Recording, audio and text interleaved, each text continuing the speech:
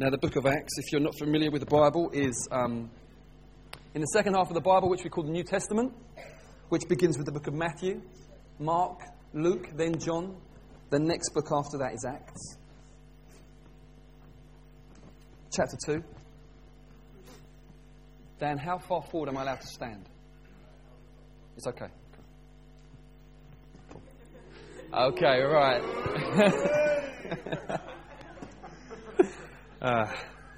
The golf is unnerving. I like to be close. So, now, like I say, today's going to be a little bit different from normal. We're going to be looking at prayer today. Now, to really do that subject justice, you need much more than a morning. So it's by no means an overview of prayer. It's a particular kind of prayer we're going to be looking at. I will preach for shorter than usual, like I said, and then we're going to apply straight away what I've been teaching. That's the plan today. I'm going to particularly focus on praying for one another today. How to serve one another by praying for one another. Praying not just in the sense of, leaving today and then praying for someone here, but praying for someone with someone. And then we will do so. This is part of a mini-series where we're focusing on Acts chapter 2, verse 42 in particular. Now, before we read this, I want to give some background, because probably up till now, last few weeks, I haven't done that. And I maybe have assumed too much knowledge. So, here's the situation so far. Really, within the couple of months up to this point, it has been a roller coaster of a ride for the disciples of Jesus. They've seen their teacher and their Lord, the one really for whom they gave up everything. They've seen him betrayed. They've seen him arrested. They've seen him crucified. I mean, it was horrific. It was horrific. Peter, who appeared to be the leader and the boldest, really, of the 12, he ended up denying Jesus. They scattered when Jesus was arrested. They just ran. One of them was in such a panic, he ended up running away naked. I mean, it was just traumatic. Anything but just get away. Fear gripped them. And so there was complete disappointment, sense of what the heck was that about? We left everything to follow this man and now he's died. So they followed a couple of days of just bewilderment, disorientation. Then Jesus, over a period of 40 days, began to sporadically appear to various ones of them. And so there was a mixture of joy and fear and confusion, because he would appear to some but not others, and then the word would get back and they wouldn't believe, and then Jesus would appear to them. And it was, it wasn't smooth running in that sense. It wasn't just a very calm time. It was a time of upheaval, emotional upset, and yet joy and glory, as it seems, the puzzles seem to be coming together. That, wow, the Bible teaches that through Christ's resurrection, he was declared to be the Son of God with power. So there's a sense of, wow, he is all that he said he was. He's overcome death, he's beaten death. This is what we have just in a couple of months, really, before we get to the book of Acts. They were thrilled at his resurrection, but even then they still didn't get what a lot of it was about. They didn't understand the cross, didn't understand why he had to die. The resurrection, that they rejoiced in it but didn't get it. There was so much that they didn't understand. Then they were filled with the Holy Spirit. In Acts 2, the day of Pentecost came, and they're filled, they're baptized, they're empowered by the Holy Spirit of God.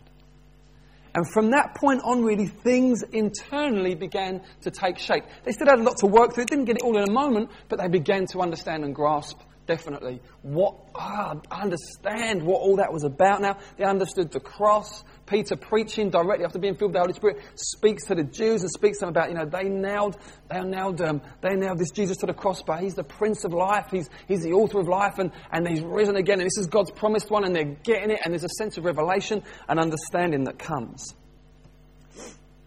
And they realised that his death wasn't just necessary, but it was the pivot on which history swung. That revelation began to process into them that moment of the cross, it wasn't just a big deal, it was a huge deal. It was what all of history beforehand was looking towards, and now it's what we look back to. It was the pivot. It was the point where God's wrath was averted from mankind and onto his Son. The theological term is propitiation. where the wrath of God was aimed and trained in on Jesus. It's not that the Christian God just doesn't do the wrath thing. He absolutely does. He's holy. Very holy. But in his mercy, he aimed all of his wrath at the Son, that it might be averted from those of us who deserve his wrath, unlike Jesus. They realised his resurrection was proof positive that he truly was the Son of God. They realised they'd been chosen by him to spread the good news. So they get filled with the Holy Spirit, and then what does their lifestyle look like as a result? Acts 2 verse 42. And they devoted themselves to the apostles' teaching, which we looked at 2 weeks ago. We're saying that's Scripture. That's the way we apply that now. And fellowship, one another, other believers, to the breaking of bread and the prayers. And awe or fear came upon every soul, and many wonders and signs were being done through the apostles. And all who believed were together and had all things in common. And they were selling their possessions and belongings and distributing the proceeds to all as any had need. And day by day attending the temple together and breaking bread in their homes, the big meeting, the small meeting. They received their food with glad and generous hearts, praising God and having favour with all the people. And the Lord added to their number day by day those who were being saved. What a prospect. What a prospect. There was something about the way they lived. It was just glorious. So just drenched with the presence of God. Drenched with the presence of God. And the lifestyle was so marked, so different. It was a kingdom lifestyle. They lived by a different set of values. It was obvious. They didn't have to try and... It seems like they didn't even have to try to really impose upon everyone that they're very different. They just were different. And it created this amazing scenario where daily people are being added and are being saved. Now this verse is a description. It's not a command. It's a narrative. It's just a description. It doesn't say in the Bible, and you must live like this. It's a narrative. It's a description. However, you need to be a bit silly in order not to realise this is God's will for his people. This is God's will for his people. This is what God wants. You read it, it's so appealing, it's so enticing, it's so attractive. And even though actually there's a cost to it and you think, oh, how do you actually work that out? If the Spirit of God lives in you, when you read that, something of it draws you to it. You think, I want to live like that, don't you? You think, I want that. It's a beautiful life. It's a kingdom life. It's a wonderful thing.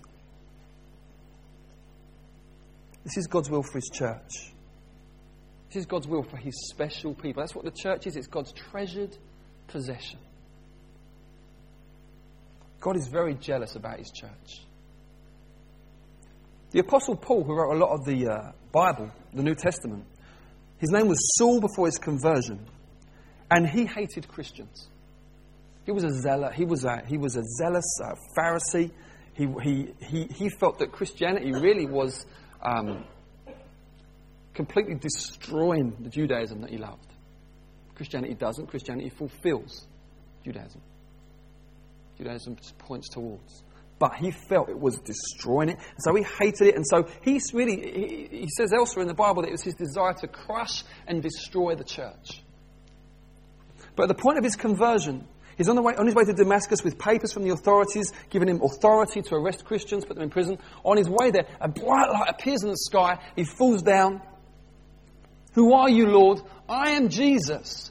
Saul, Saul, why are you persecuting me? Saul, Saul, why are you persecuting me? Hold on a minute. Jesus is in heaven. He's no longer vulnerable to that. He's risen from the dead. He lives with the power of an indestructible life, the Bible says. He's totally immune from persecution. So why does he say, Saul, Saul, why do you persecute me? Why? Because it's his church. And he feels it like it's him. He is the head, the church is the body. Jesus is passionate for his church. Jesus loves the church. The media may scorn the church, and the critic may slate the church, and the cynic might mock the church, but God loves the church. With all its failings, with all its flaws, God loves the church. And if you, as a believer, you want to be more like God, of course you do. The Bible says, be imitators of God. The Bible says it's God's plan that he makes you more and more like himself. Day by day, ever increasing glory into his image. You want to be like him? You would do well to nurture in your heart a love for the church. Not a building, the people, God's people. We looked at that specifically last week, didn't we? God is passionate about the church. The church is the main agent of the kingdom of God in the world. And let me just make this clear. What is the kingdom of God? It's not a locality. It's not, oh, it's over there. The Bible says really, it makes it clear that the kingdom of God is wherever Jesus Christ's rule or reign is made known, there's the kingdom of God. So when somebody gets saved, someone gets delivered out of just not knowing God and born again into the kingdom, there's the kingdom. There, bang. In that person's life, now Jesus rules. There's the kingdom of God. When the oppressed are released, when those who are afflicted receive the good news, when those who are being under heavy injustice, when justice breaks in, it's the kingdom. It's the kingdom of God. It's God's heart. Where the wounded are healed, where the demonized are set free, it's the kingdom. It's the kingdom of God. It's the rule and reign of Jesus Christ. And although those things happen outside the church, the kingdom being bigger than the church, the vast majority of the time, it's the church that ushers in the kingdom. It's the church that ushers the kingdom in. Whether it's under the auspices of an organised church program, or whether just one or two from a congregation go out and do these things, or whether just one believer, one solitary living stone in God's household goes into their workplace and brings something of the kingdom in, there's the kingdom. The church is the main agent ushering in the kingdom there. Difference between the church and the kingdom, but the church is there to usher in God's kingdom. That's our calling. How do we do it? How do we do it? We have to be a devoted people. A devoted people. We're to be filled with the Holy Spirit. And actively look to cooperate with God in terms of living a life that is devoted. Remember that word, it means to cling to adhere closely to just be in earnest about, to be devoted. The early church were devoted to the scriptures, to one another, to breaking of bread and to praying, and they shook the world. You might think, that's crazy. You be devoted to those things and you shake the world. It's the wisdom of God. It's the wisdom. It's not normal maths. It's God's wisdom. It's how God works. We need to trust that. And we looked last week at how they came to be like this. They were filled mightily with the Holy Spirit. They were powerfully indwelt by God's own presence. They were filled with God. That's what this is about. It's always been God's plan to have a people where His presence can dwell and where He can fill them. And you know when something's full. How do you know when it's full? It overflows. So that's with the old Coke, Christmas, or the cream soda, or the ginger beer, or the beer, or whatever you like best. You're pouring it in, and you think, just a little bit more. How do you know when you've really hit the top? Oh, it's come out. To be filled with the Spirit, there needs to be an overflow. An overflow out of God's kingdom, God's values. People come across you and it smells different. What is that? It's the fragrance of Christ.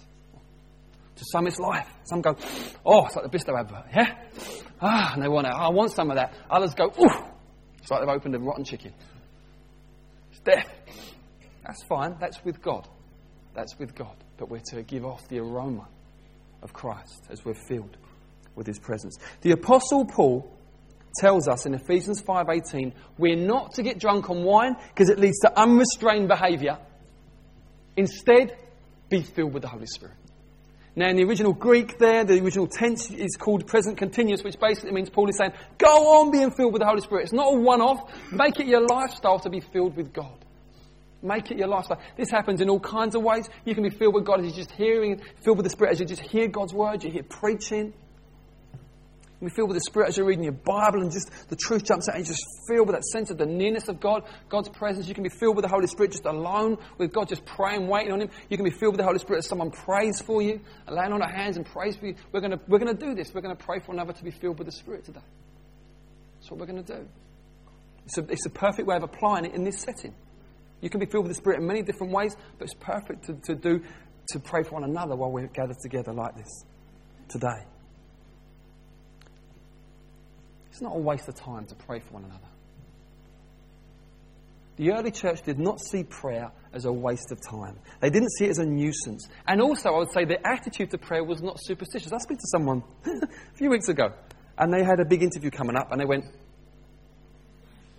I said, well, we'll just pray. She said, that's what I meant. I thought, that's interesting. You just get an insight, don't you, into people. You think, oh, that's an interesting one. Actually, it's an insult. Don't mind the person's not here. It's an insult. That and being in touch with the living God. Same thing. Very different. I mean, just hugely different. That is, hope it works out, praying to God is you're speaking to the one who didn't just start all things, but holds all things together. The one who has all authority, the one who is completely sovereign. I mean, it's a little bit different, isn't it? Let's face it, yeah? If you're a Christian, don't do that. Don't do that stuff. It's totally dishonouring to God. It's completely dishonouring. Or, yeah, don't do it. It's dishonouring. You don't need that. It's silly. Do not have a superstitious attitude towards prayer. Prayer, true prayer. And when I say true prayer, I'm not talking about the prayer of the Muslims. I'm not talking about the prayer of the Hindus. I'm not talking about the prayer of the Mormons. I'm talking about the prayers of the Christian. The Bible is clear. The only way to truly connect with God, the Almighty, the Creator, is through Jesus Christ. It's the only way. So true prayer is a very, very different thing. It's fellowship with God. It's fellowship with God. We looked last week at fellowship horizontally. Prayer is fellowship vertically. It's being with Him.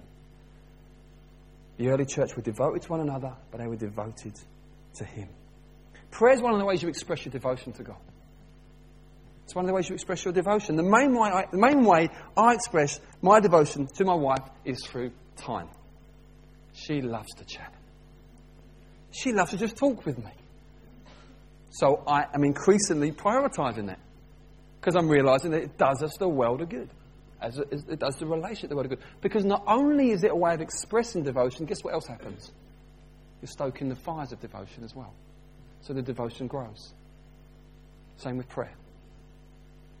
It's an expression of devotion, but the more time you spend with God, the more you love being in His presence, you're stoking the fires of devotion.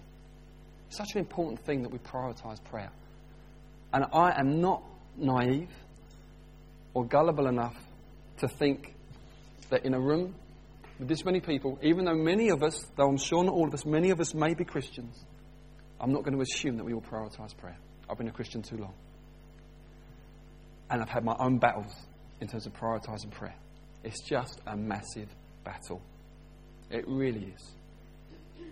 But we've got to nail it. Because whenever we drop off from it, it just affects everything. It affects everything. Before we pray with one another today, I want to speak on one vital element to be joined with prayer. And then we're going to hear a few testimonies. Then we're going to pray. Okay. It's about faith. Unsurprisingly, done a big series on faith the last few weeks. And I just feel now I want to just say some things on faith before we pray. Listen to the writer to the Hebrews. Without faith, it's impossible to please Him. For whoever would draw near to God must believe, number one, He exists. Important. And number two, that He rewards those who seek Him. Wonderful words. There must be this underlying confidence when you draw near to God that you're drawing near to the God who is there. Yeah?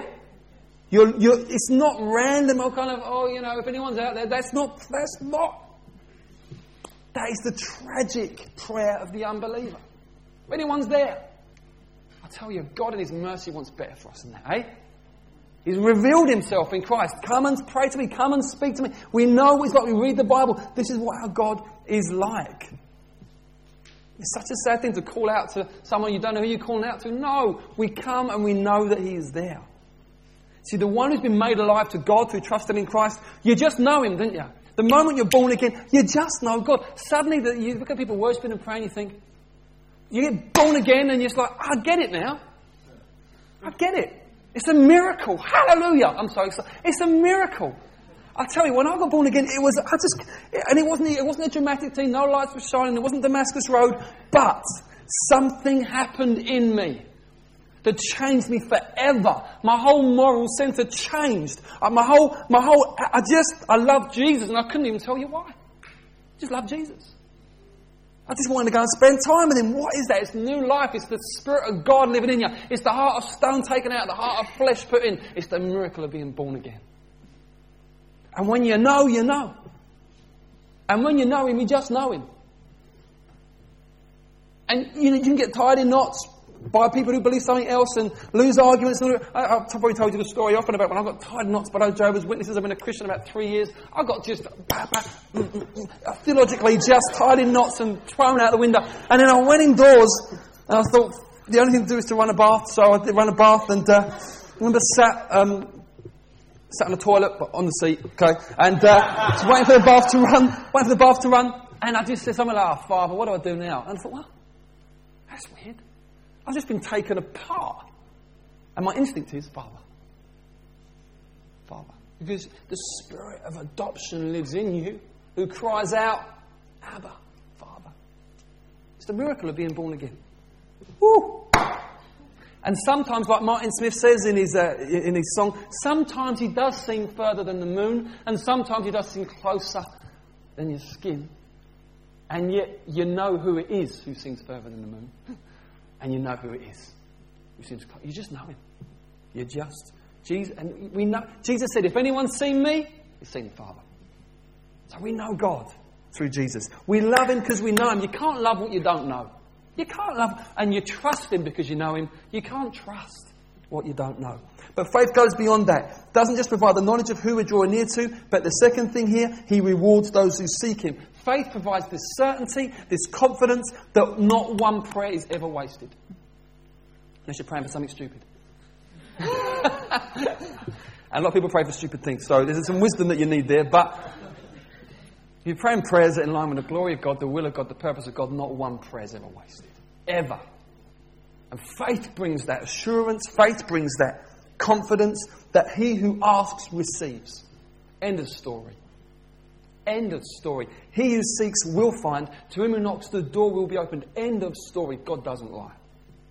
God, and you might have a few that you've been going at for years. You're thinking, well, it will come. If it's a good thing, it will come. It will. Faith prays and then watches expectantly. Faith doesn't waver when it takes time. Now today, some application now for when we pray for one another in a minute. When we pray for one another, we must pray confident that God will lead us in our praying. Okay? We must pray confident as we wait on him. He will guide us and he will grant us prophetic insight, wisdom, words of encouragement, words that sustain the weary, words that are heaven sent, words that the Holy Spirit can use to fill the person. I want you to be confident. Don't whatever you do, say or think, God won't use me in this way. The gift of prophecy, or being able to pray prophetically over people, has nothing to do with maturity.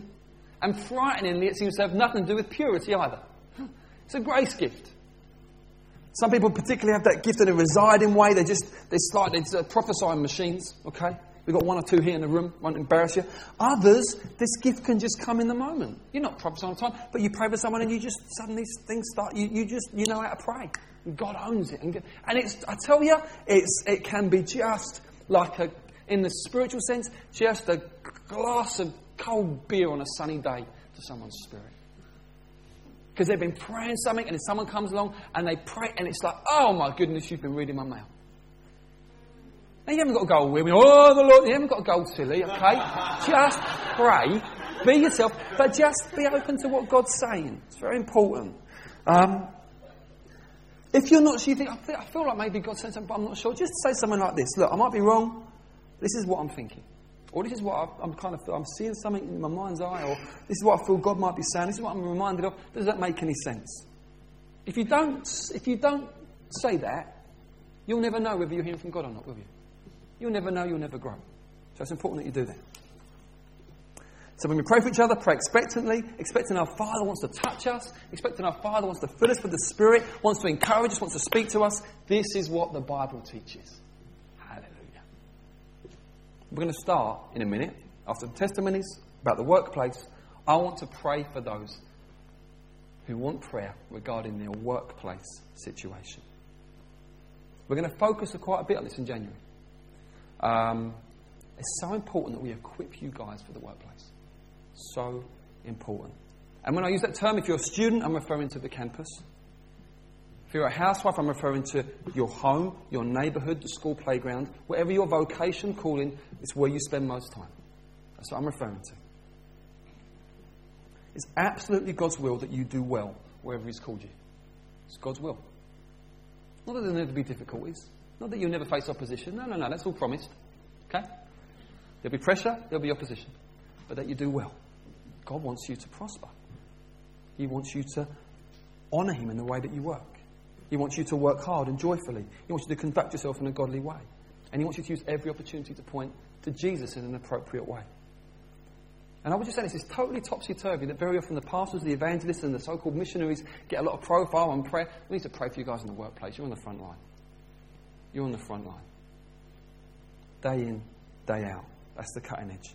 That's the front line. Now, I've asked a few people to just come and give a very short testimony of what God's doing in their workplace. And then I want some spontaneous ones. And it's anything from, wow, God's breaking in and, people are getting saved and whatever, to I worked really hard for the glory of God and I got an employer's recognition award. Okay? All of those things are worship and everything in between. Okay? Then after the testimonies, we're going to just mobilise you guys to pray for one another. If you're here, you're a guest, you're not even a believer, you're not comfortable with this, you think, what do I do now? You can just stay where you are and watch. That's totally fine. Okay? No one's going to force you, pressurise you, coerce you. That's totally cool. But if you'd like to be prayed for, we'll pray for you. That's how we're going to do it.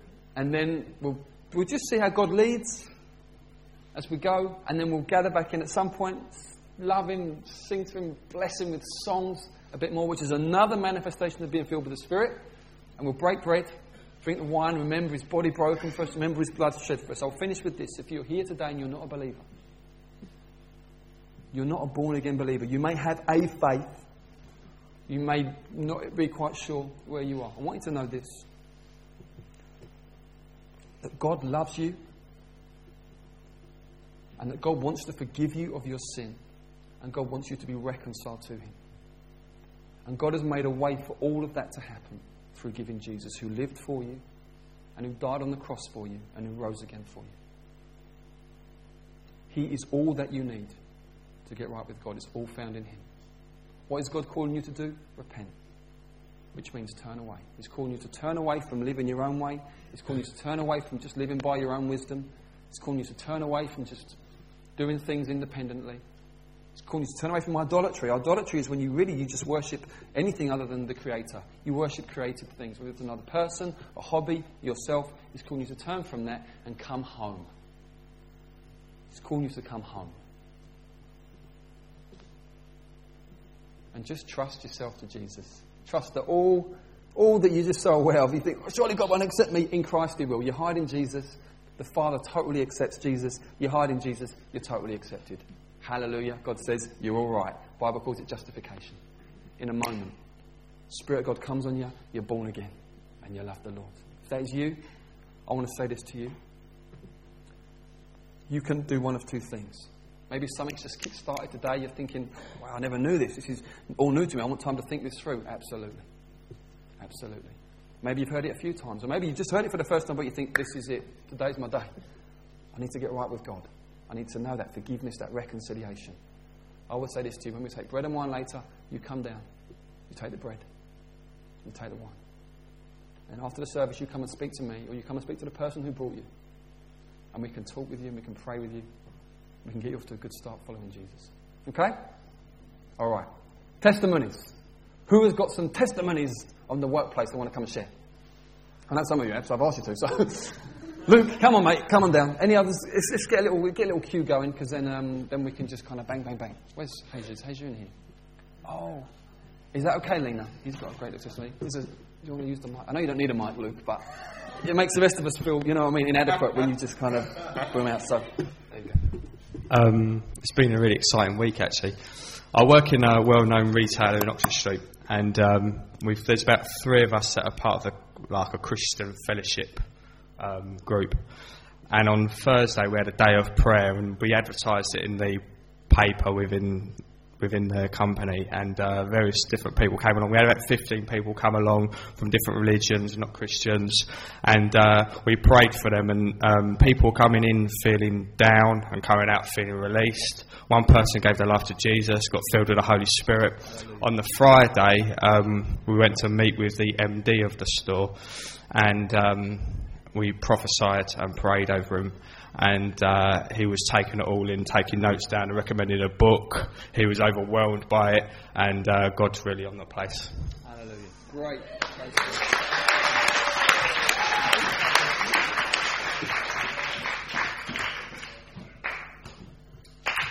Yeah. Got my shoes on. I've been in a crash. Right, just say my testimony basically. Yeah? Yeah. Okay, right. I've missed everything, so I'm not sure. About, I think it was November, David Stroud came and preached while we were still in the canteen. And basically, during his preach, he was talking about how Christians should exceed expectations and just be doing well and striving, especially in the workplace. And that really challenged me. I thought, I really do want to please my employer, because it's just a part of my worship, working where I am and doing well. So I think, even before that and after, when you preached, I got really encouraged to just go above and beyond their expectations, to really strive and to kind of take initiative here and there. And then I had my performance review, which is a yearly thing. Basically, all I got was just, he said, no one can find any dirt on you, basically. They just love, because how it works, they email people anonymously, and they have to write a review about me, how areas I'm weak in, areas I need to improve, areas they liked, and they couldn't find anything bad to say about me. And I thought that was amazing, because that's an incredible favour. And also, because of what they've seen over the past year and stuff, they gave me an Employee Recognition Award, and they said, you've done so well, and it's like a diamond customer service kind of thing. I feel really encouraged where I am, and God's really used me there, I guess, to just do well as a Christian, and just not to, as part of worship, and not to think of it anything else, really. But yeah. Great. Yeah.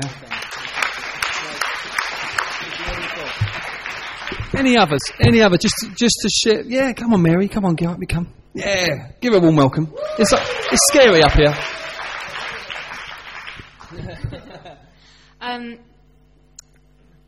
I feel very strongly called to the company that I'm in, and over the year and a half I've been there, I've met more and more Christians who are there. I mean, it's just crawling with Christians, and particularly in senior leadership teams. So some of these guys are often be on Newsnight or quoted sort of on BBC News site and things. They're incredibly influential people, and they're Christians. And this week I had an email from one of these guys saying, we need someone to read at the company carol service. I was like, oh man, it's going to be really stuffy Anglican church.